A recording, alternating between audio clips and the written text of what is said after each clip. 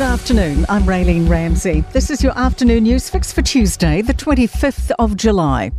Investigations continue at a Hornby house linked to the disappearance of Christchurch real estate agent Yan Fei Bao. Emily Ansell is there. It's very calm here at the moment. I've seen about 5 people emerge from the police tent which has been set up outside the Trevor Street property.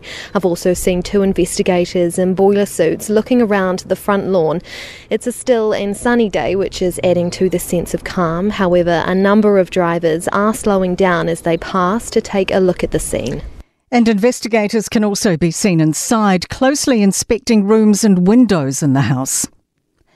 Prime Minister Chris Hipkins has gone head-to-head in Parliament with Nationals' Chris Luxon as pressure mounts over his cabinet lineup. David Parker today revealed he felt his job as Revenue Minister was untenable once the government axed any chance of a capital gains or wealth tax. At Parker's request, Barbara Edmonds has taken over the portfolio and picked up Associate Finance. Hipkins hit back at Luxon when asked if his cabinet ministers are disillusioned about Labour's tax plans. Mr Speaker, I utterly reject that. We will be announcing our tax policy shortly, and I can say to the member that we will have no difficulty making our numbers add up. And MPs are paying tribute to Kitty Allen as she quits politics to look after herself. Here are Greens co-leader James Shaw and Allen's former Labour cabinet colleagues Grant Robertson and Willie Jackson. I'm profoundly sad about it, actually. I hope that Kitty does what's best for her well-being. Her not standing is the right thing. What I'm really upset about is her.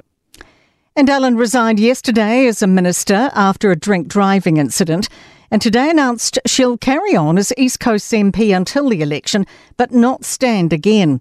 She's apologised to the Labour Party, the Prime Minister and New Zealanders, saying she let them down. Dismay over a finding doctors feel working conditions have worsened since the whatu order began. NZ Women in Medicine surveyed 936 doctors, with more than half feeling things are worse. 5% of primary care doctors and 14% in secondary care felt they'd had a chance to give feedback on the transition.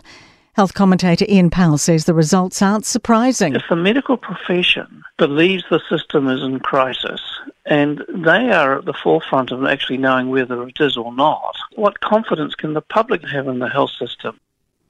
Wairarapa football fans are being urged to allow extra travel time to Wellington after a truck's gone into a bank on the Rimataka Hill.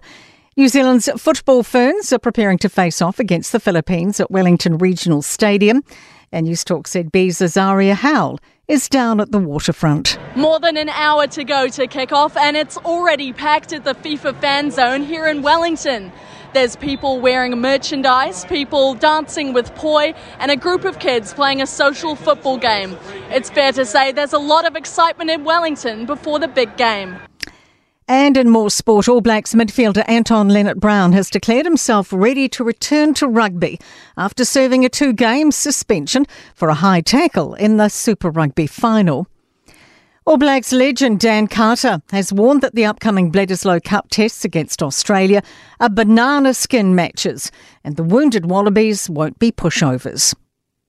Shot put ace Tom Walsh feels he's on track for a good showing at next month's World Athletics Championships after producing his best throw in 4 seasons at the London Diamond League. I'm Raylene Ramsey. That's your latest news fix. We'll be back with the next update tomorrow morning from the Newstalk ZB newsroom.